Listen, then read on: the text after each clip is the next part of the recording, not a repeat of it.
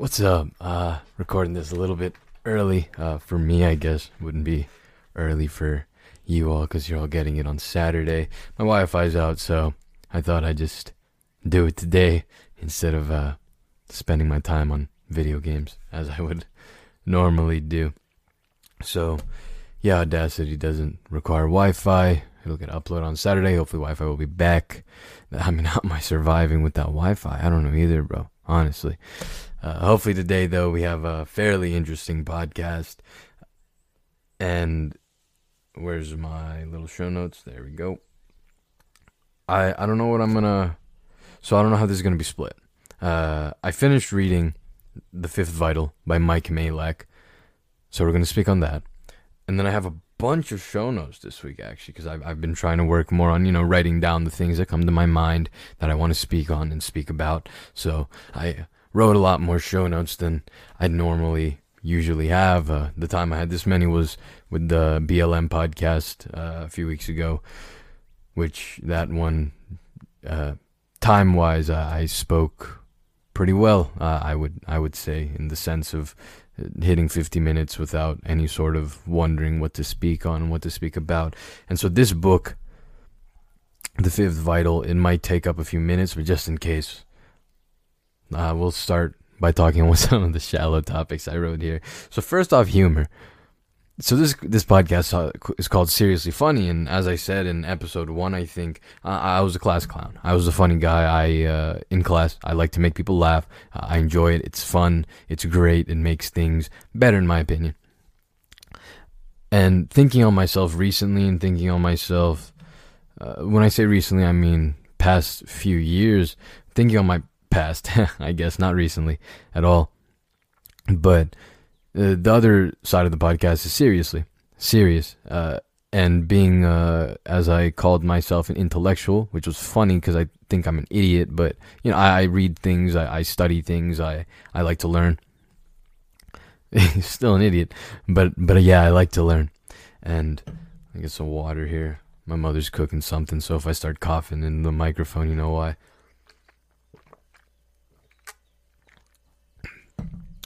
Spices and stuff, am I right? Anyways, so yeah, I started thinking about life over the past 2 years and really putting together a lot of the pain that I went through in my life and that I experienced, and taking education from it, taking knowledge from it, taking understanding from it. And I knew things beforehand, but when I started getting the spiritual things, mental things, just getting into a deeper level of understanding about this life game that we all play, that was junior year and senior year of my high school. Yeah, it is different. In my freshman year and sophomore year of high school, I was a lot funnier, I think, when I've been looking back on it. I made more jokes. Most of the things I said were absolutely dumb and utter stupidity. It was really fun. It was really great, and I didn't make people think. I didn't do that. Every now and then, yeah, I'm sure. But I was just humorous. I was just funny. And I want to try that again. So for the next few months in my life, I'm probably going to be trying my best to learn how to humor again and learn how to be funny again, which I'm going to see the balance that it causes in my life in terms of meaningful, end quote, conversations and getting information from people and their lives and their pain, but also making them laugh. And maybe I'll figure out some way to combine the two in a much better way than what I'm able to do now. But that's humor, and humor's dope. Like I said, I need to have a podcast on laughing, or at least a part of a podcast on laughing at one point. So that'll come up. But yeah, I wanna be funnier because I think I used to be a lot funnier. So in general, yeah, I'm gonna spend the next few weeks at least with complete stupidity again, just being only dumb, or not majoritarily. What's the word I'm looking for? Being man, this come on, words, come to my head. Yeah, no, tip of the tongue effect. It's there, but it's not there. Maybe I'll remember it. I'm going to be trying to be a complete idiot like I used to act. So that's what I'll be doing for a little bit, and then I'll start assessing how to combine the two and how the two work, and etc., etc., etc. Also, I think I've been peaking a little bit. I'm going to turn down this mic volume a little bit, or mic input. How's that sound? That goes a lot lower. 85. Let's try that. Hopefully we'll be fine there. Yeah, I'm going up a lot less. Yeah, I think that's going to sound a lot better when I get louder and I laugh in the mic to my own stupid jokes that I'm sure that only 20% of the people ever listening will laugh at. Example. So, yeah, working that's something I've been thinking about with humor. What else? Also, humor's hard. Yeah, it really is. It's tough. I'm probably going to try to learn the joke thing just a little bit, or just memorize some more jokes. Breaking ice, breaking silence is going to be interesting to do for me, because usually I can break silence with some deep, dumb question usually, but it ends up deep. I'll ask something stupid like what color's the sky, and then get into a conversation through that. So how do I ask that question now and just be dumb, or how do I say something that's just funny? So we'll work on that, because a lot of my humor is wit, and it's a response. It's contextual humor. It's building off on what someone said. It's building off on what just happened, rather than me knowing here's a setup, here's a punchline, we all haha. I spoke on one of my podcast episodes about how hard stand-up comedy is, and I can't, man, that's something else. I don't know if I can do that one. So yeah. I didn't even introduce the podcast today, did I? Hello, 7 minutes in. This is Seriously Funny, hosted by Majlak Kabir. I'm not going to edit that in. I think it's fine. I mean, come on, the channel name is Seriously Funny. Speaking of channel name, I ran out of space on SoundCloud, and I'm kind of unemployed right now, so I can't really pay the SoundCloud monthly fee to get it on there. So I'm not going to be having SoundCloud. It's going to be primary. I think I said this last podcast, didn't I? If I'm repeating myself, I apologize. But yeah, it won't be on SoundCloud for a bit. When I get employed again, I'll look into getting it on iTunes and Spotify and grow the audience. I'm picking a little more now. Maybe I should. What if I just stay away from it? Well, nah, I'm not usually. We'll see. Man, microphone stuff. Yeah, fun. I wrote on second chances, but should we speak on that?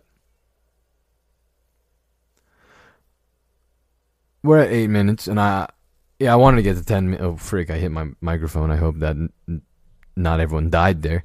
When I'm at 8, I wanted to get to 10 before I started speaking on the book, but I think we can just preface. So this book is The Fifth Vital, written by Mike Majlak and edited by, it seems, Riley J. Ford, who helped make his. He's a comic. He's a funny dude. He's a very intelligent man, Mike Majlak. But I guess he's not a writer by trade. So Riley J. Ford, who is, and yeah, she's a New York Times bestselling author, helped him, write and get the imagery, the vividry, I'm sure, probably what happened there. Which is fine and wonderful. It really increases the effect, especially with some of the things he spoke on in this book. The pathos here is incredible and absolutely amazing. So this book is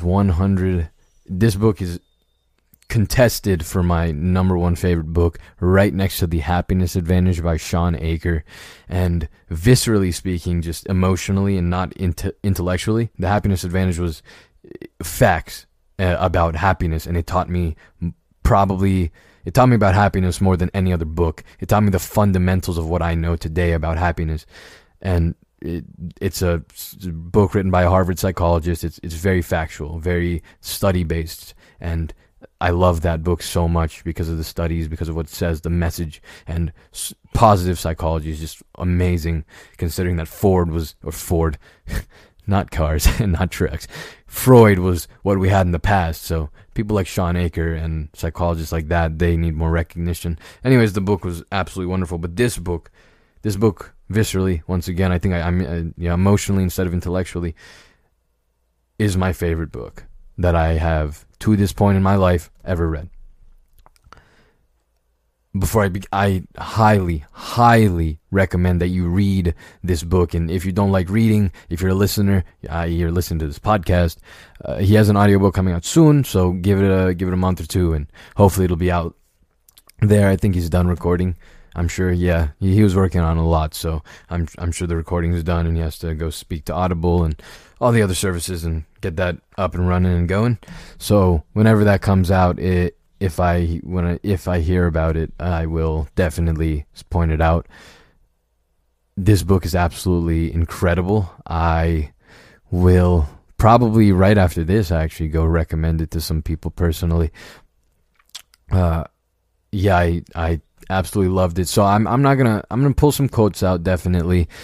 Not that many. I'm gonna speak on general things, but I want you to buy the book. I want you to read the book, preferably buy the book. If you are in a financial standing to purchase this book, please purchase the book. You will get a ton of value from it, and he deserves the compensation for what he shared, the vulnerability he gave to the world, and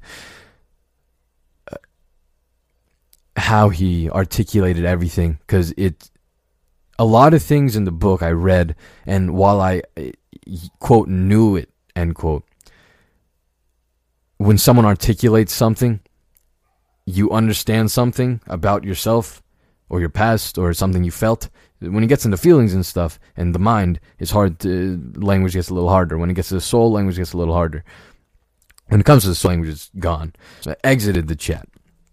But yeah, he was able to, the way he wrote things, it was able to help me understand a lot of things in my life. And in general, a lot of his problems were drug related. I never have been, never will be, and am not at the moment a drug addict. I've never done any drugs. Caffeine is probably the worst thing I've done. Maybe Tylenol, antibiotics. I don't know, man. Nothing hard. I never got into a serious injury in which I took morphine, in which I took Oxycontin, which he did. We'll get into it.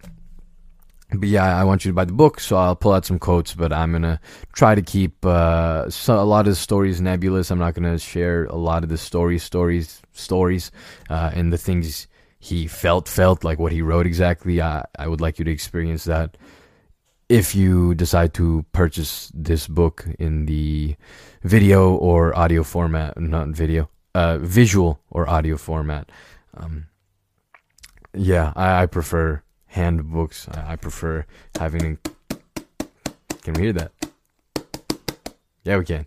I prefer having copies of books instead of listening to them or having ebooks. So, I have this.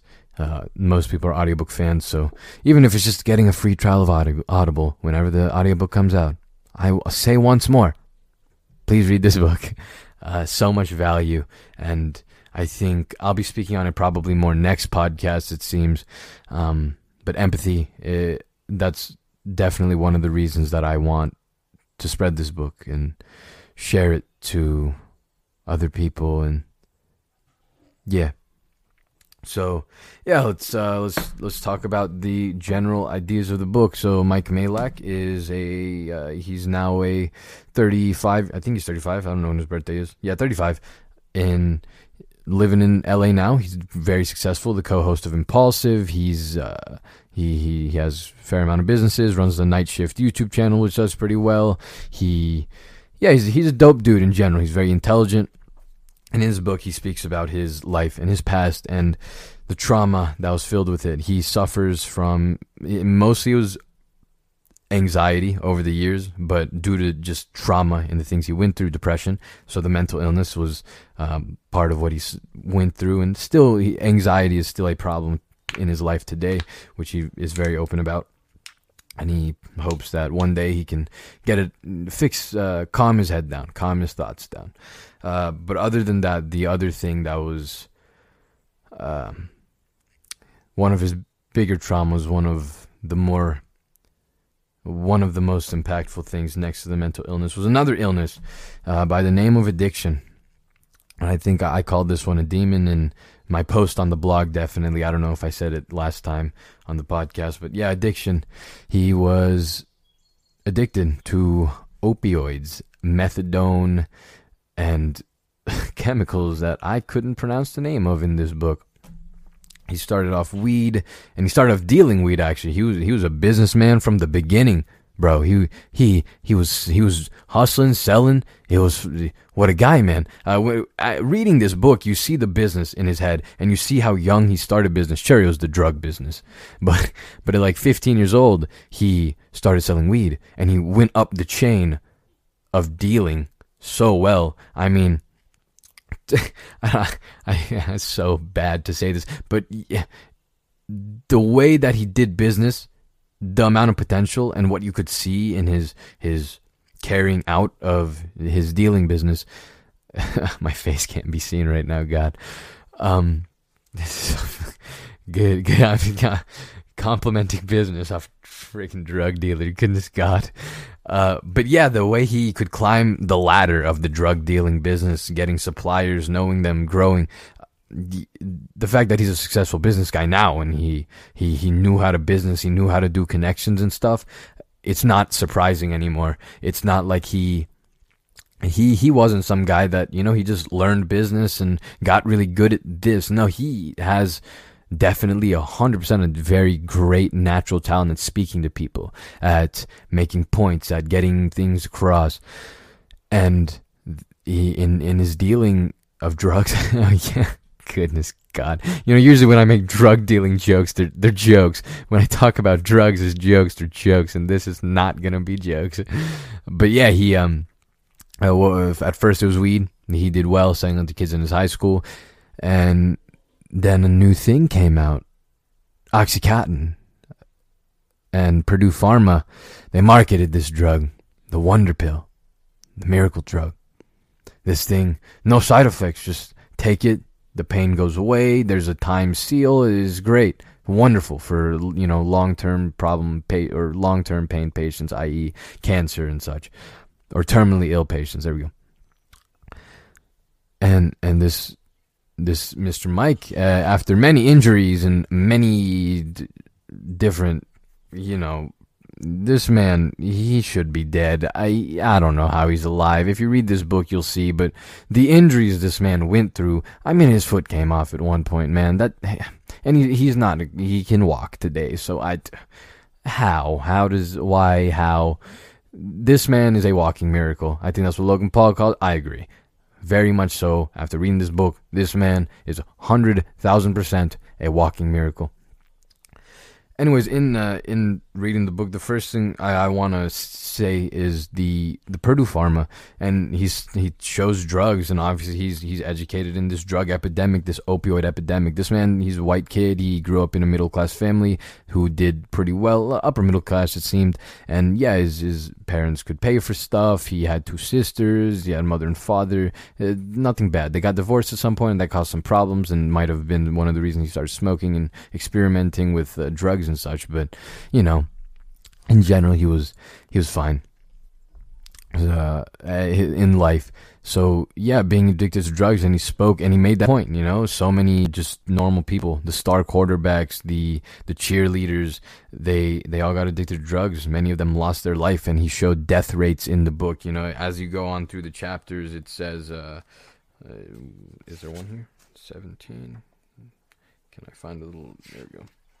Yeah, so chapter 16, 2007, U.S. opioid deaths, 18,516.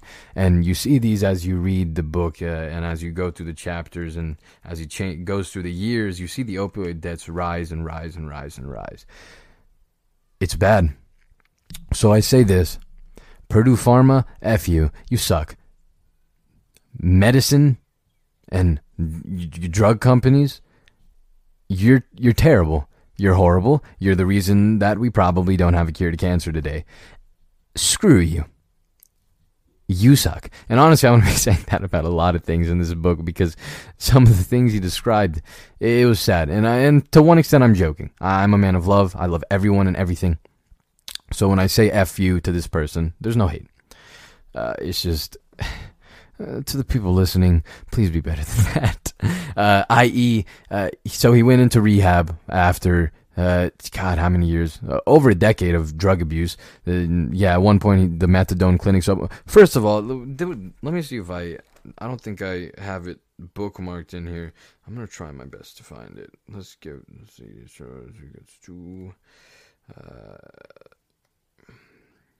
This man went around cities to deal drugs and everything. Honestly, he said it himself too. This book really is not even a book. It's a movie script. It's a it's a movie script, and he said he's working on making it a movie, and it will be such an incredible movie. I hope it comes out soon, bro. It's gonna be insane when it does. I say when because it better effing come out, bro. Yeah. So methadone. Let's see. All right, quote, after my conviction, I began to hear stories about a clinic that had opened, what did he say here? Oh, look at that. I had it accidentally bookmarked. About a clinic that had opened in a neighboring town. People were apparently going there and being prescribed a medication that was reducing the pain of opioid withdrawal. This medication, a legal drug, helps people remain remain clean of illegal opioids. Over time, I met hundreds of people rejoicing in their success with this newfound substance. Little did any of us know that it was just the beginning of a new threat that lurked in plain sight. So where did I write it? One thing I wrote was, first of all, methadone clinics, you're trying to cheat the universe. You're trying to cheat the universe. One of the stipulations of growth, one of the stipulations of evolution, the goal of this clinic, wholesomely, is to get people off opioids, to get them off their addictions, to ease them off their addictions. You're giving someone something, another substance, to, quote, ease them off their addictions, end quote. You're trying to make it less painful. You're trying to remove the pain. In life, in the universe, the way it works, you have to sacrifice something in order to get something. And for change to grow, to evolve, you need to sacrifice pain. You have to go through pain. And depending on what you want, the more pain depending on how hard or how much you want to change, the more pain you're going to go through. They're trying to cheat the universe, and it did not go well. I wrote that, trying to cheat the universe's, quote, pain for change, end quote, probably wouldn't bode well. And like Mike said, ominously at the end of that little thing, little did any of us know it was just the beginning of a new threat that lurked in plain sight. Yeah. Don't try to play the universe. You're not going to win. Anyways, what else did he say? So he speaks on he speaks on this methadone clinic, and let's see. At first, I didn't believe it. Was there really a place that dispensed a powerful opioid to drug addicts to keep them from getting sick? Could we really just stop into a clinic, get the drug legally, and be on our way? I didn't understand how it was possible. I decided to check it out for myself. Sure enough, blah, blah, blah, blah, blah, blah, blah, blah. It seemed like a brilliant idea. I would go to the clinic every day, receive a dose of liquid methadone, and start a life free of drugs and alcohol. It seemed easy enough. But what I didn't realize was that in order to stop using drugs and alcohol, I had to truly want to stop getting high, end quote. That's important. If you want change in your life, you can't just half crap it. You have to truly, with every atom in your body, want to change. Life will force you to change at points due to circumstances. But if you personally want to change, the only change that life was going to bring on Mike with his... that the universe was going to bring on Mike with his addiction to drugs was death. That was it. And to get off that path and that change, which he very much so did not want, as he spoke on later in the book, he had to choose it. He really wanted to want to not get high, as he just said. And that's important for a lot of things in life. If you really want to change yourself, you have to truly want it. You have to put that energy out, and you have to very, very much pay that price. Go through the pain. It hurts. Speaking of going through the pain, it hurts. This is what he described opioid withdrawal as. Quote, "It seemed to me that the people on the outside never quite understood what it felt like to, quote, hurt, end quote. I tried to explain it like this. Quote, imagine the worst case of the flu you've ever had. Picture that tormenting body aches, excruciating cramps, relentless sweats, terrorizing night tremors, and uncontrollable shaking. Your eyes gush fluid, your nose gushes fluid, your eyes sting and burn, your skin crawls with the sensation of 1,000 insects, you are unable to eat or hold down liquids without retching uncontrollably, you have explosive diarrhea that won't quit, you can't even imagine getting a minute of sleep. Now, feeling times 10, end quote. I could not, I read that and I was speechless. I can't imagine. That sounds so bad and abysmal. That's so bad. I feel like I'm underplaying it. I'm not. It really does leave me speechless. As someone who really thinks about empathy a lot, trying to put myself in shoes even close to that, I know that I will never ever understand. And to be honest, God bless. I hope anyone who doesn't understand now never will, and I hope that the people who have are doing better now and don't have to go through that again. Hopefully you got off. If you're still worrying about that and you fear that, you gotta want it. If you're a drug addict, I implore you to take the steps to fix your life. And again, read this book. It'll help you way more than anything I could say. It does. This man is someone who did it and got better, so his words count a ton more than mine does in the what would you call it, category of drug addiction. And not to do it, he has a ton more ethos than I do. But yeah, so I read him talk about this methadone clinic, and I wrote, why does this sound so dumb? Did they do it to decrease OD rates or needle problems? Because, needles could cause STDs or so many other things. But you're just giving people free drugs. He says, quote, the methadone acted as a crutch for a while. Eventually it became just another addiction, end quote. So I just didn't understand that. Why did they do that? Why did that open? I'm sure there's reasons. I was about to just write this is stupid, but yeah, I don't know, and I'm uneducated on the topic or the reason of opening them. So that's really strange. And to be honest, one thing I wrote is intention and impact. This is one of the debates. What matters more, impact or attention? I think, objectively speaking, impact comes above intention. If you are just looking at what is happening, it is what happens that matters more than what someone thought. Say some rich dude wants to donate to a poor guy for clout. I don't care. Do it. Impact wise, you donated. You gave money to charity. You helped someone or multiple people. That's an impact. That's a very positive impact. Shout out. Maybe you deserve clout. I don't know. But intention, if you're looking at something else, if you're looking at something that's a little less objective, i.e. someone's character, you're trying to know them, you're trying to befriend them, maybe get a relationship with them, then intention matters. I think impact still might matter more. Just to me, as an objective and logical person, impact is really, really important. Intention matters. It really depends on what you're looking at, definitely, as I just stated. So, it's if you're looking at someone's character, maybe intention's more important. But if you're just looking at what's happening, and which I think is a little bit more of a priority than someone's character in most situations and moments. What did they do? What was the impact? I guess some things, if that are more innocuous, you can the intention can mean more in the sense of their character, but I don't know, that's a complicated topic. We'll save it for another episode. So yeah, but yeah, this clinic, it was really weird to me. Yeah, he said, quote, the only difference between the medication offered at the clinic and the heroin purchased on the streets was that it was prescribed by a doctor and paid for some by insurance carriers.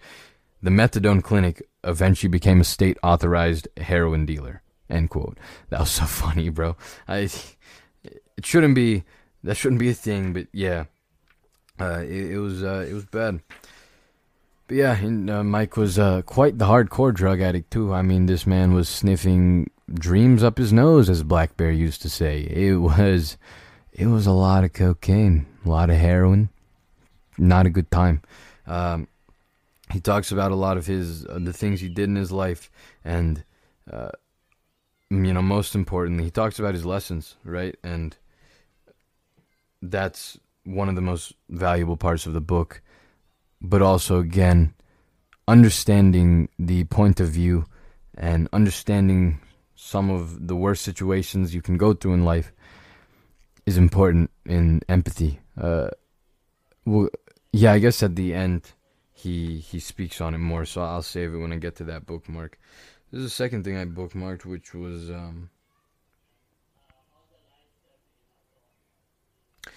he got into an injury. This is the foot one that I mentioned earlier. His foot came off, and when he went to the hospital, he says, quote, he deserves it, end quote. I could see them thinking, end quote. So the way he was treated by the doctors, in the sense of their energy towards him and their feelings and emotion toward him, and a little bit of the treatment, he felt like he wasn't seen as a human being by these doctors who, they take an oath to protect the health of human beings.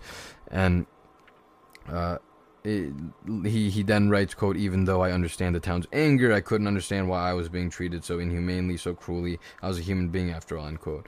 And then he writes, quote, it was only years later, after fully realizing the error of my ways, that I gained the perspective to understand the nuances and scope of the situation, end quote. So yeah, I mean, he was a dealer. So many people, these doctors, a lot of their patients could have been from him.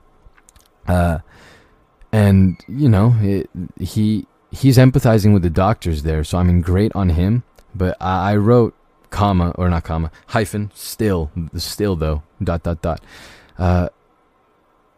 maybe it's because I understand, and maybe it's because I know him now that I'm distasteful at how the doctors treated him. But I also think it's, like I said, I wasn't a drug addict, but I was a horrible person. I was a disgusting person in my life. I was part of the scum of the earth. I was not a nice guy. Mike, although he did bad things, and he did things he's not proud of, as we all do, as same with me. He was a good guy. Even as a dealer, one of his dealer codes personally was to never be the dealer that gave someone their first drug. So he would only deal to people who already were on something, whether it was weed, whether it was opioids, cocaine, crack, heroin, whatever. He wouldn't give it to someone who was sober or clean. That was against him. So, he was a good guy. And if you read the book, you see he all the way through, he definitely was. And at times, I'm guessing when he was there, it was weird and strange for him. But a lot of times he wrote and writes. He sat down. Not even just reflecting, but at the moment, he said he sat down and reflected often. Even when he was at those points in his life, after every injury, he would ask himself, how did I get here, and all those things.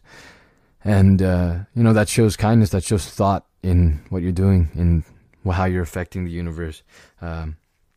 So, like I said, I didn't have that. I didn't have that thought in how I was affecting the universe, how I was affecting my fellow human beings.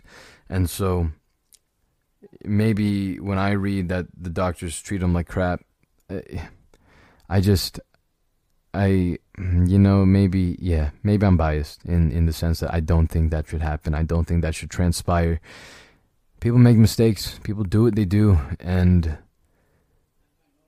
as someone who's been one of the worst, that I know of, personally know of. I'm not Hitler. I didn't murder anyone, but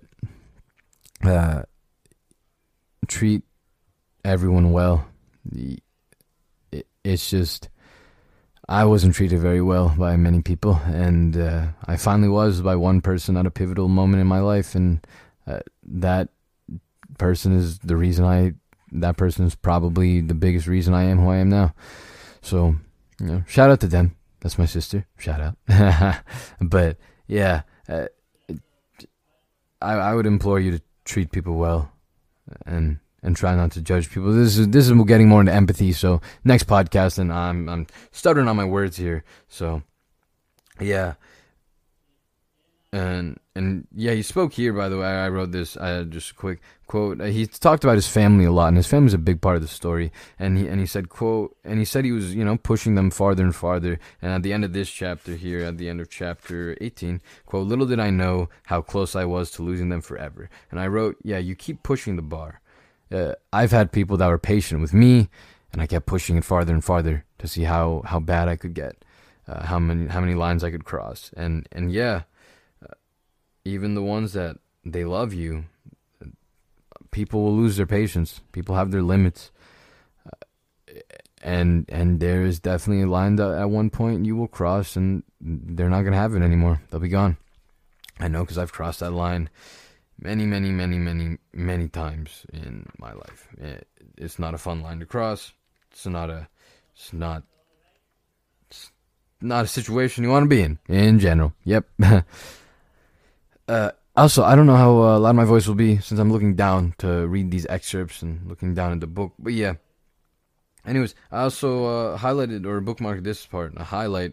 Well, I use a pen. I don't use a highlighter, but so many marks and notes in this book.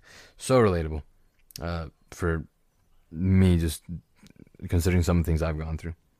Relatable in the sense of what he was feeling and what he thought and the things he thinks and did think. So I can relate to those, not the actions that he did. But one thing he writes about in chapter 29 is feeling really bad at one point, and he speaks to his sister, who he says he's feeling quite down, and his sister says, he writes, quote, "Gabby assured me that everyone struggled and that it was all part of the human experience. She let me know that I wasn't alone and that things would not always be a straight shot toward happiness. There were still going to be dark days, even with all the positive changes occurring in my life. I just had to keep persevering," end quote. And so this is one of the normal things you'd hear. This is very, I don't want to say this because it's going to damper my point or hamper my point, but it's one of the what people would consider, quote, cliche, end quote, things to say. This is broad advice, and it's true advice. It honestly is. And so I write, these are solid words. They honestly are. The objectively speaking, the words are solid, and it's true, and it's right, and it's good advice. And we hear it so much, and I hear people complain about it so much. Not complain, but I hear people who are depressed specifically, which is the circle that I'm more aware of, and mental illness is the circle that I'm more aware of. They say, hearing things like it'll be better or it'll get better, that crap can trigger people. It really can. They will hear that out, they will listen to that, and they will say, no, F you. It won't. And for some people, i.e. Mike, for how many years he was addicted, after so many years, at one point do you hear that and you think, shut the F up, bruh. Nah, it hasn't gotten better in 72 years. It's not getting better on the 73rd.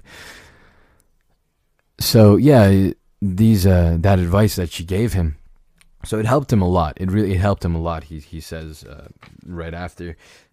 But I think what really makes or breaks those words, the one specifically written in this book here, not exactly the "it'll get better." I think the "it'll get better," those words are, that sentence is incorrect.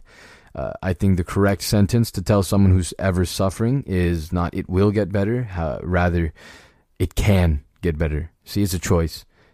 You have to put the work in. You have to truly want it to get better, like I stated earlier. Otherwise, you're out of luck. it probably won't get better. Sorry, that's life. And love it or hate it, I don't know. I can't speak on it. I made the decision to change. Mike made the decision to change. I know so many people who made the decision to change. I implore everyone else to make that decision to change and to really want it. It's hard. It really is. I know it. But, it's an important decision, and yeah, it can get better. Anyways, going back. But yeah, I think it's how she said it. I'm sure she genuinely loves her brother 100,000%. And when she said it, I'm sure it came from a place of utter genuinity, of utter love, unconditional love, utter acceptance, understanding. And that energy, I'm sure, came through. And I think if you're going to tell someone this stuff, something, quote, cliche, end quote, as we call it, a lot of cliches are true. But if you're going to tell them something cliche, what's your energy behind it? If you're going to say something cliche and you don't believe in it, if it's not coming from a place of love, of encouragement, of support, genuine for them, not just as a human being, but for them as a person, for who they are, don't say it. Don't effing open your mouth. No, you're going to make it worse. To be honest, if it was innocuous, I would say whatever. Maybe it'll just do something, but it's going to be harmful. If you don't care, don't care. Don't hurt someone more than don't hurt someone who's hurting more. Don't be the cause of their pain. No.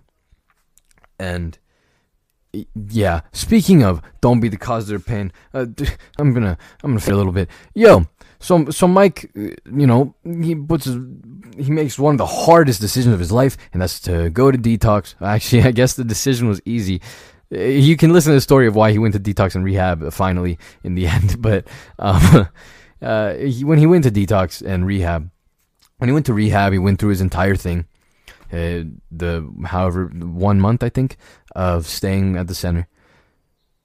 The president, I guess, the top head, the big dog of the rehab center, pulled him in on the day that he was going to be released to his family to finally be let back out into the world. And this man, Mike, really wanted to change, and he was a jokester, so he made jokes at rehab. He made people laugh, and that made counselors think he wasn't serious about changing, and he really was. He was just a funny guy, which I support. As I said at the top of the podcast, humor, dope, love it, it's fun. And for his entire life, he was a class clown. He writes, so even now he's hilarious, absolutely hilarious. But yeah, so the top dog of this rehab center brings him into his office, or in her office, and she says to him, "We've seen people like you. You're going to be back here real soon." To that woman, F you. You suck. Why? Why do you... why do you exist? Come on, bruh. How can you say that? How can you... Your job, your occupation, the thing you dedicated your life to is such a good, great, amazing thing. The impact of the occupation. And then you say to someone, I don't care. You say to someone that they can't. You plant doubt in their head, and it did plant doubt in his head, Mike writes. Why do you do that? Why? What do you get out of that? You're not going to help anyone that way. You wasted your time, and you effed someone's chances up more. Not only did you do something innocuous, you that's a lose-lose situation. You wasted your time. You spread negativity. That's going to come back to you. Genius karma. And then and that negativity is going to affect someone else. Woman, why? Bruh. Some things, again, I'm a logical guy. When the things that get to me are the things I don't understand. I don't understand that. Why would you do that? I don't did you have a personal vendetta against Mike? What emotion spurred you to do something so dumb? Even logically, I can't understand what emotion, other than just being a crappy human being in general, would make you do that. Yeah, I mean, I'm gonna leave it there. Read the book. But F you, rehab center woman. All right, your impact sucked. Your intentions sucked. You sucked. I hope you're better now. But at that time, you sucked. Screw you. Yeah. Just like Purdue Pharma. You guys belong in the same effing bucket. Okay. I got one more bookmark here, and we're past the 40 minutes, so I'm gonna... Oh, wait, one more bookmark and then another thing, I guess. So, what's, Oh, yeah, he writes here, and this is gonna be more important. I'm probably gonna pull from this book a lot more again next week with the empathy episode. But he says, quote, "My addiction and surrounding trauma have taught me endless, valuable lessons about empathy for others. Perseverance through hardship and patience in all things. It taught me that many things that feel good in the moment can have damaging effects far beyond the moment. It reminded me how important family is and that, if you have one, you should never take it for granted. I also learned that in order to become a truly healthy and that's some bullet points that, if you want them, read it. Read the book. I'm not going to give you all his lessons. I'm just going to give you some things he said and the things I already knew. Yeah, as he said in there, the pain in his life, it gave him wisdom. Pain is, and the pain, gave him so much lessons and so much understanding. And, to state again, as I stated earlier, a stipulation for growth, a stipulation for wisdom, a stipulation for change, a stipulation for discipline in this world is pain. And he went through a F ton of it. And if you want to know about it, purchase the book. Man, I'm gonna try to get Mike to somehow listen to this and just laugh. I don't know, man. I'm promoting this book so much. Crap. I should just go gamble the dice and go send him a DM or something and say, "Hey, please listen to this podcast, my G. Maybe get me some clout." I don't know, man. But yeah, the last thing he writes that I want to point out is in his afterthoughts. I'm going to summarize this, but he kind of gives letters to different people that may be reading the book. The first one he offers is, quote, "To those who have never known the struggles of addiction or mental illness," end quote.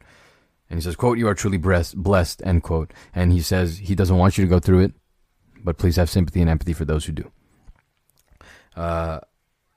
And again, get the book if you want to read the entire thing.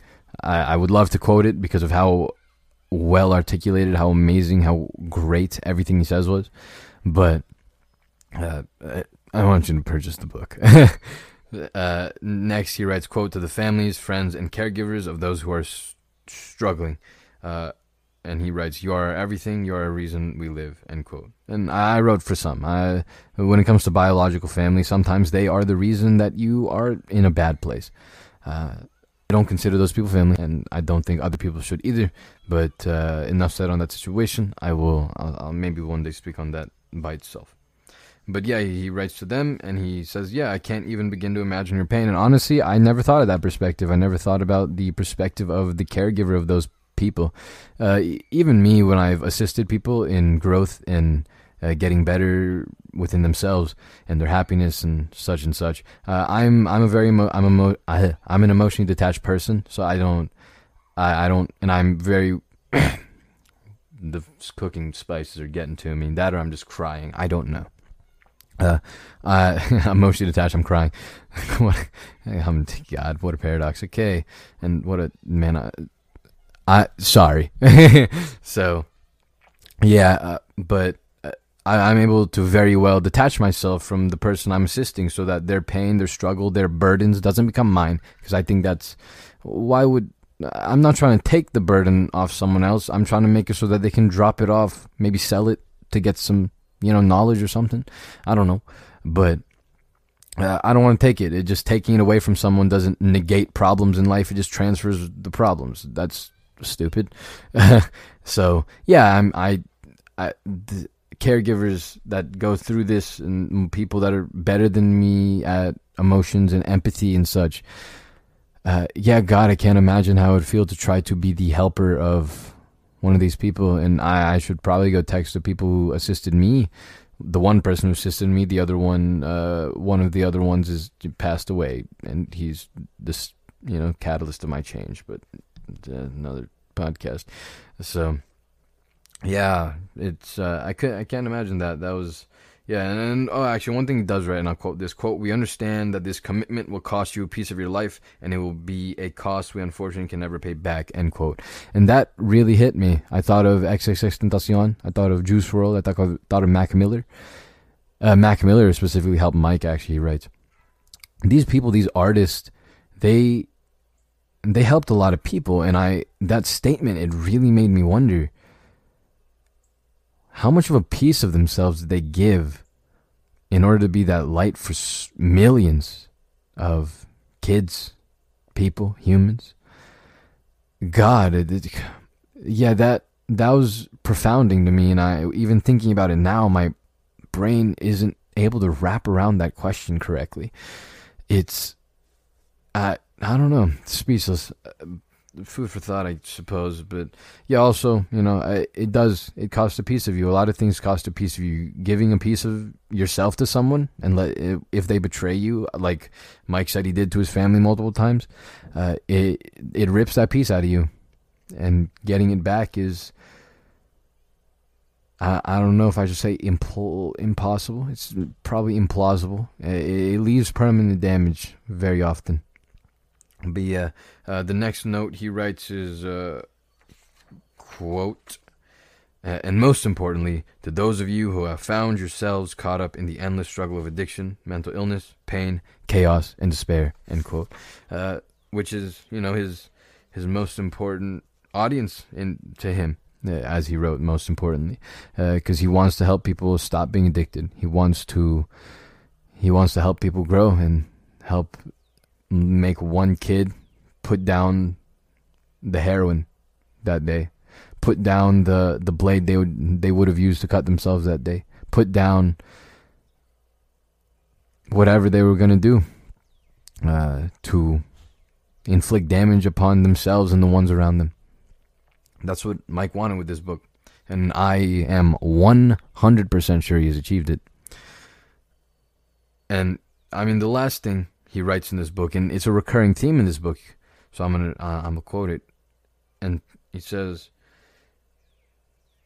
quote, "And to anyone who is in over their head, and feels as if they will never swim to the surface again, I offer these words from experience and with absolute certainty.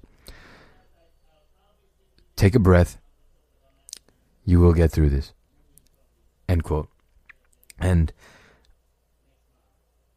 yeah, that's the final thing. And then there's acknowledgments and letters that people wrote him, which are beautiful. And if you want to read that, read the book. And if you want to read everything else, which you should 100,000% want to, read the book, or just listen to it whenever that comes out. Maybe it is out. I don't know. I don't think so, but if it is, listen to it. If you're a reader, read it. Yeah. Please. Well, one of the reasons why is due to that.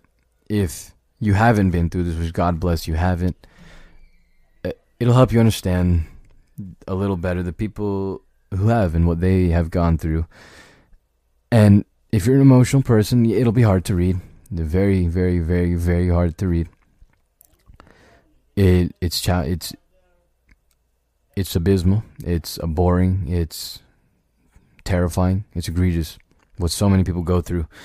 And if you don't go through it, you don't know. And God bless that you don't. We don't want you to know. But if you read it, if you hear it, and you don't experience it for yourself, that empathy that you will have, maybe you won't ever. Siri just turned on. Thank you, Siri, for but yeah, you will. Maybe you'll never be able to say you understand. Like I said many times in this book, I can't understand so many of the people and so many of the perspectives here, and I probably never will. But you'll get closer to it, and you'll be able to speak to people better. Because unfortunately, the numbers are going higher and higher. Whether it be addiction, whether it be mental illness, it's not getting better. So you'll come across more people that may have the problem. Instead of turning them away, instead of running away from them, instead of treating them like they're not human beings anymore, you'll be able to speak to them and understand that they are. And you'll maybe won't be able to help them. You have no duty to. I'm not going to tell you to. But you'll be able to get it just a tad more. And then to the people who have gone through it, if you haven't found lessons yet, if you haven't thought about it an extraordinary amount in a positive way, this book will help you understand things. It will give you lessons. It will teach you so much about yourself and the value in your pain that you've suffered for however long it's been. It'll be great for you.